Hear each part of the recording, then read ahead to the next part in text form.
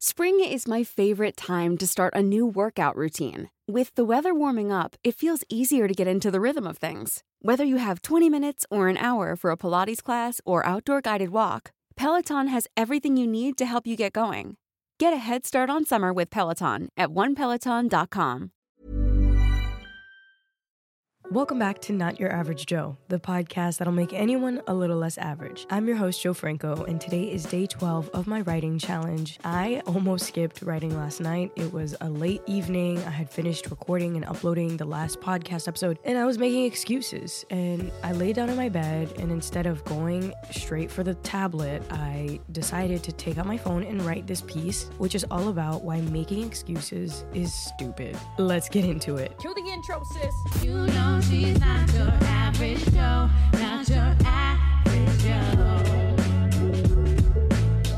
She's not your average Joe. What a silly thing excuses are. We stop ourselves from doing things we know we want to do for a made-up reason our minds convince us to be true, when in fact, it's usually not an obstacle at all. Like right now. I was about to mosey on in bed. It's 12:30 a.m. I'm exhausted and just took drowsy cold medicine. I was gonna use that and my fatigue as an excuse to skip a night of writing. Deep down, though, I knew damn well I would binge at least 1 hour of my new favorite show and then stay up for at least another 30 minutes contemplating life. So apparently, I have time for mindless entertainment and flat out nothing, but not for an action I consider to be an important part of who I want to become. This is why excuses are stupid. And that's exactly why I whipped out my phone and started writing. Sometimes we make excuses because we're exhausted.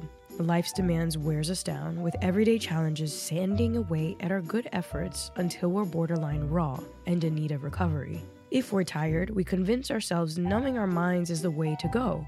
Whatever your vice is, this is the moment it comes out to play. Booze, love, food, drugs, video games, shows, overly socializing, distracting you from anything considered work. All of it is a potential portal to escape our responsibilities and can keep us from doing things we truly want to do. The mere thought of putting a pen to a paper, strumming an instrument, or hitting record feels daunting.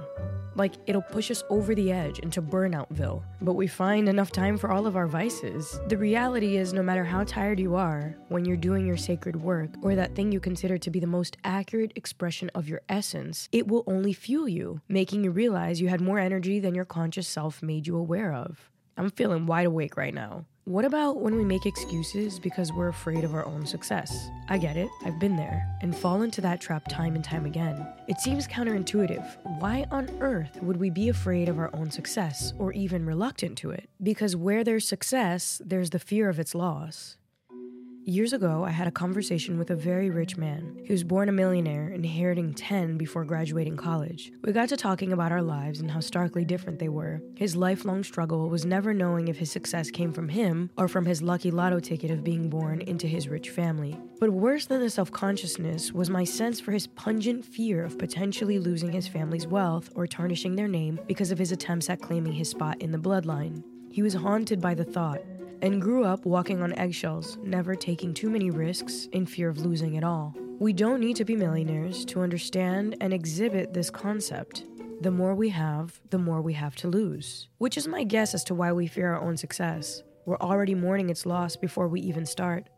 It's valid. Falling from high places is a fiery ride, and that's why so many shining stars descend from their seat in heaven like flames of shoulda, coulda, wouldas.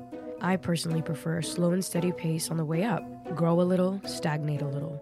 Grow a little, stagnate a little. Until one day I look down and I realize how far I've gotten. The fear is manageable. If I fall, I'm not so far from where I just was to get up and try again. The medicine for the times when we're fearing our own success is this: refraining from shining your brightest makes the world a darker place. Plus, what you do has far greater impact on the world than you'll ever know. Here's an example. Me not writing tonight and opting in for binging a show instead might have meant these words would have never seen the light of day.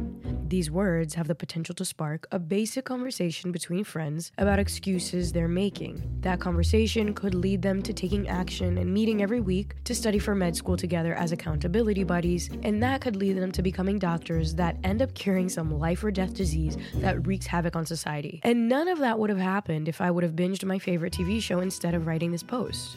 It's a dramatic example, but you get what I'm saying? Imagine not having a cure for a crazy disease because you made excuses 10 years ago to not write your daily script. Not on my watch. The main reason it's easy to make excuses is because we cannot see the future, only the painful present and hazy past. When it comes to putting things off I want to do, I think I'm gonna start trying to fortune tell. If I skip writing, I know what will happen. I'll watch a show and gain nothing other than discontentment with myself, dark circles, and a little more anxiety for having put off writing. If I don't skip writing, I'll feel better about myself immediately because I'm keeping my word. And then there's this mystery unknown variable that excites me the most. I could create something valuable that changes how I understand myself and the world. And most of all, I can potentially even impact other people. As a lover of the unknown, I think I'll lean that way, writing daily and dancing in the mystery of what my mind will produce. And now that I've written, I've earned my cheesy TV show. I'm glad I'm sticking with it.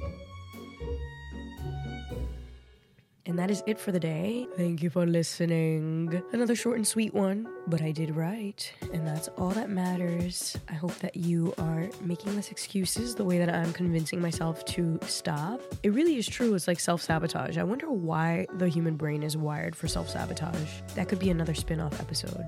Why do we sabotage ourselves? Is it because we want friction? Is it because we want triumph? Is it because protagonist stems from the Greek roots protos and agon, which means struggle, the first person to struggle? Maybe we just love a little struggle. We're masochists deep down. But truth be told, writing does make me feel better, even when I feel like it won't. It always does. So if you know that thing that you do that always makes you feel better, do it as often as possible because it makes you feel good. That seems to be the theme of this entire month. Do things that make you feel good. Okay, well, don't forget to share this episode with a friend, especially if you've been hearing them make excuses, and rate the show 5 stars if you have not already. Slide up in my DMs. Let me know what you want to hear the next few episodes. At Joe_Franco is my personal, and at NotYourAverageJoePod is my Instagram for the show. I'm hoping that I feel better in the next few days. I'm heading to New Jersey for speakers training. It's funny because I feel like these entries are basically speeches. I'm writing speeches every day, but I'm learning that to write a good speech, it's much more effort than I ever thought. And that's what I'm gonna do. So I'm gonna be in New Jersey, and I will see you tomorrow, hopefully. Hey, yo, come listen to my girl, man. What you doing? Shit.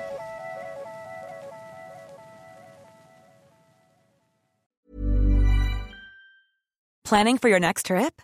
Elevate your travel style with Quince. Quince has all the jet-setting essentials you'll want for your next getaway, like European linen, premium luggage options, buttery soft Italian leather bags, and so much more. And is all priced at 50 to 80% less than similar brands. Plus, Quince only works with factories that use safe and ethical manufacturing practices. Pack your bags with high-quality essentials you'll be wearing for vacations to come with Quince. Go to quince.com/pack for free shipping and 365-day returns.